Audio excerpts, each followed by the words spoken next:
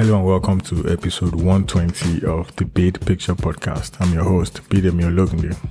On this episode, I'll be discussing a relatively new development about a bulk surveillance program by an agency of the Department of Homeland Security in the US that basically tracked the money transfer records of some Americans without a warrant. Thank you for your time. Let's get to it. Okay, so according to a US senator and some other government officials, a law enforcement arm of the US Department of Homeland Security participated in a bulk secret surveillance program that collected millions of records about certain money transfers of some Americans without a warrant.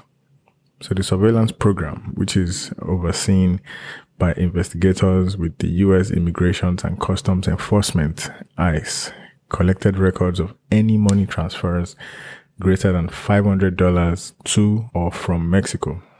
And all of this is according to a letter that was sent to the Office of the Inspector General of the U.S. Department of Homeland Security, DHS, from the office of Senator Ron Wyden, a Democrat from the U.S. state of Oregon.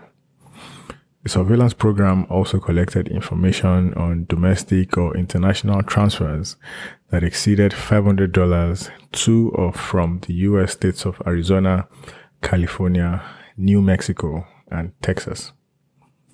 So officials at the Homeland Security Investigations Unit, HSI, at the Department of Homeland Security provided the staffers of Senator Wyden with details about the surveillance activity back in February after the senator's office first contacted the agency seeking information about the previously undisclosed program. So according to Senator Wyden's letter, the briefing was the first time that the U.S. Congress was made aware of the program's existence. So in the letter, Mr. Wyden wrote, quote, "Given the many serious issues raised by this troubling program, I request that you investigate the program's origin, how the program operated, and whether the program was consistent with agency policy, statutory law, and the U.S. Constitution." End of quote. Senator Wyden also asked the Inspector General to probe whether Homeland Security Investigations, HSI, was operating similar programs and to ensure that such activities were subject to congressional oversight.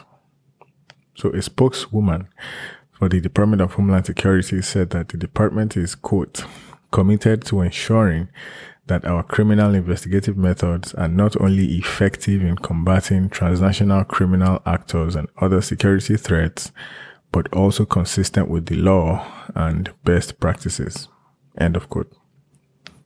So it couldn't be determined precisely how authorities were using the data at issue, which appeared to solely involve money transfer services rather than banks. So such money transfer services are popular among people who don't have access to bank accounts and are commonly used to send money abroad, such as to family members back in an immigrant's country of origin.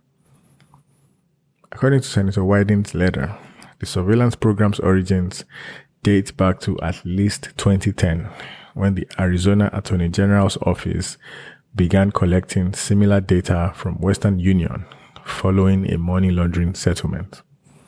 Another money laundering settlement between the Arizona Attorney General's office and Western Union in 2014 included the creation of a non-profit organization called the Transaction Record Analysis Center, also known as TRAC, to host the money transfer data. The letter states that money transfer companies, including Western Union, shared records voluntarily with TRAC until 2019, when its agreement with the Arizona Attorney General's office ended. So during that time, the nonprofit shared the money transfer data with hundreds of federal, state, and local law enforcement agencies, and all those agencies could mine the data for leads without being required to issue a warrant. So when its agreement with the companies ended, the Arizona Attorney General turned to the U.S. Immigration and Customs Enforcement, ICE, to force the companies to continue sharing data using its authority under law to investigate people and goods moving across borders. So as a result, ICE issued 6 summonses to Western Union between July 2019 and January 2022, and also 2 summonses to Maxi Transfers in 2021. So Maxi Transfers is a money services business that has served the US Latin American corridor since the early 2000s. The company offers money transfer services, bill payments, prepaid long-distance calling, and cell phone top-up services, and its headquarters is located in Irving, Texas.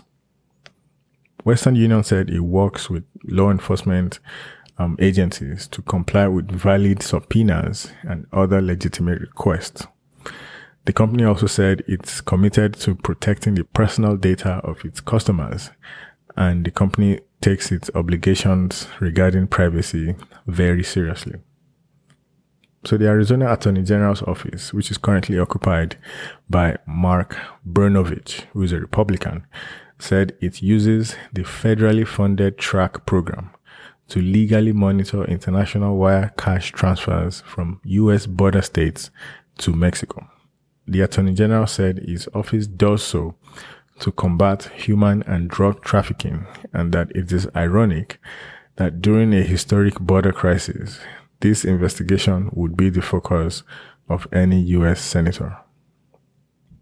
So under the program, U.S. Immigration and Customs Enforcement investigators have collected approximately 6 million records of international money transfers from Western Union and Maxi Transfers since 2019.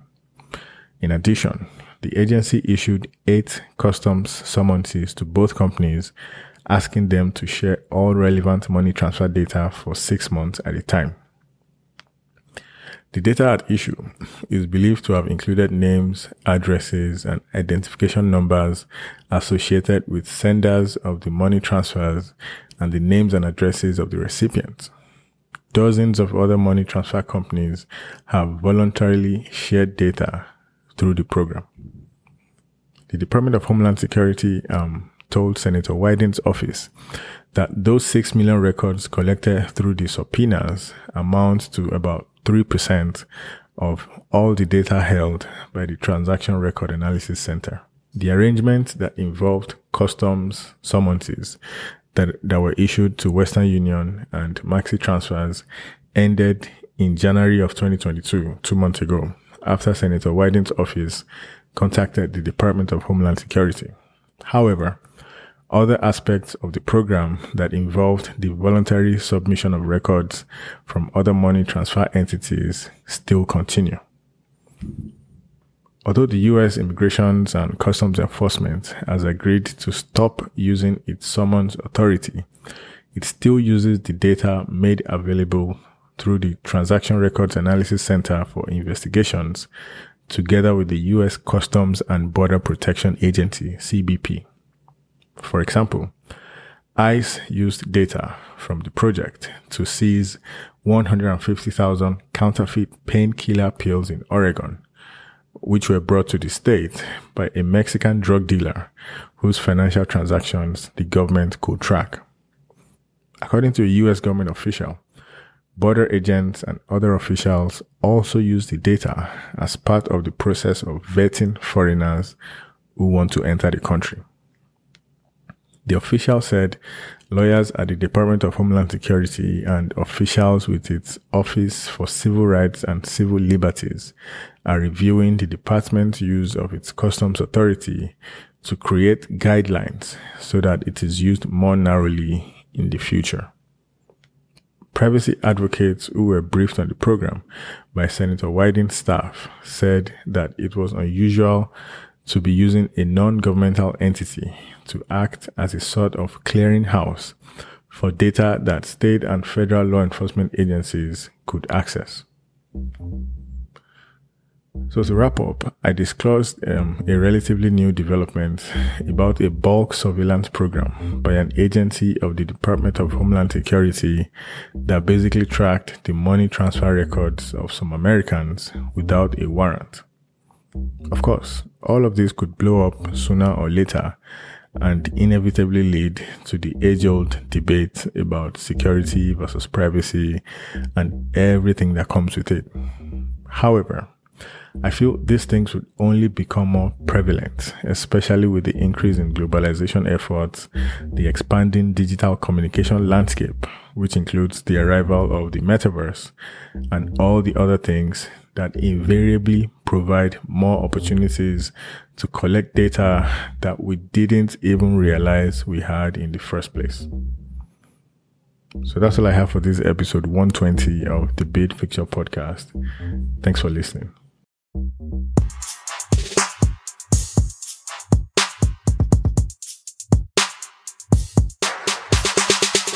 The Big Picture Podcast is produced by Sunshine Media in association with Alowonle Productions. Fact-checking by Zara Kuznetsova. Audio engineer Sergey Gorsky. Graphic design Stacey Graham. Senior producer Bidemi Ologunde. Executive producers Olufolari Ologunde and Tobiloba Ologunde.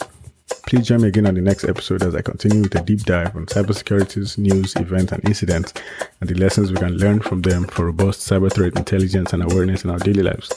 Make sure you subscribe, rate, and review the Big Picture Podcast on Apple Podcasts, Stitcher, Spotify, Amazon Music, Google Podcast, Pandora, TuneIn Radio, or anywhere you listen to podcasts. Also, please share the show with anyone that you think might benefit from it.